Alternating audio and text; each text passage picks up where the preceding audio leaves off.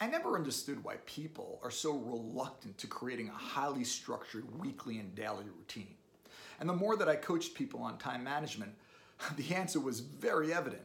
You see, most people make this massive assumption about creating a routine, and often it's because they tried it in the past and it simply didn't work. So my question to you that I asked millions of people over my career is simple.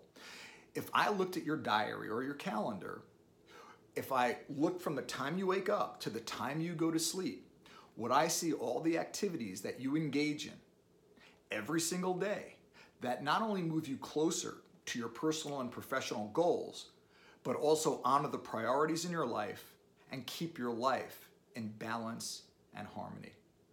I have yet to see anyone raise their hand on that one. But it is possible. It all starts with crafting your routine and living from a place of intention rather than reaction. Because if you don't create that routine and you're not intentional about what you're doing every day throughout your day, well, either you're gonna own your day and your life, or everyone else and every other thing and opportunity and challenge will own it for you. So, if you want to create a great life, schedule one.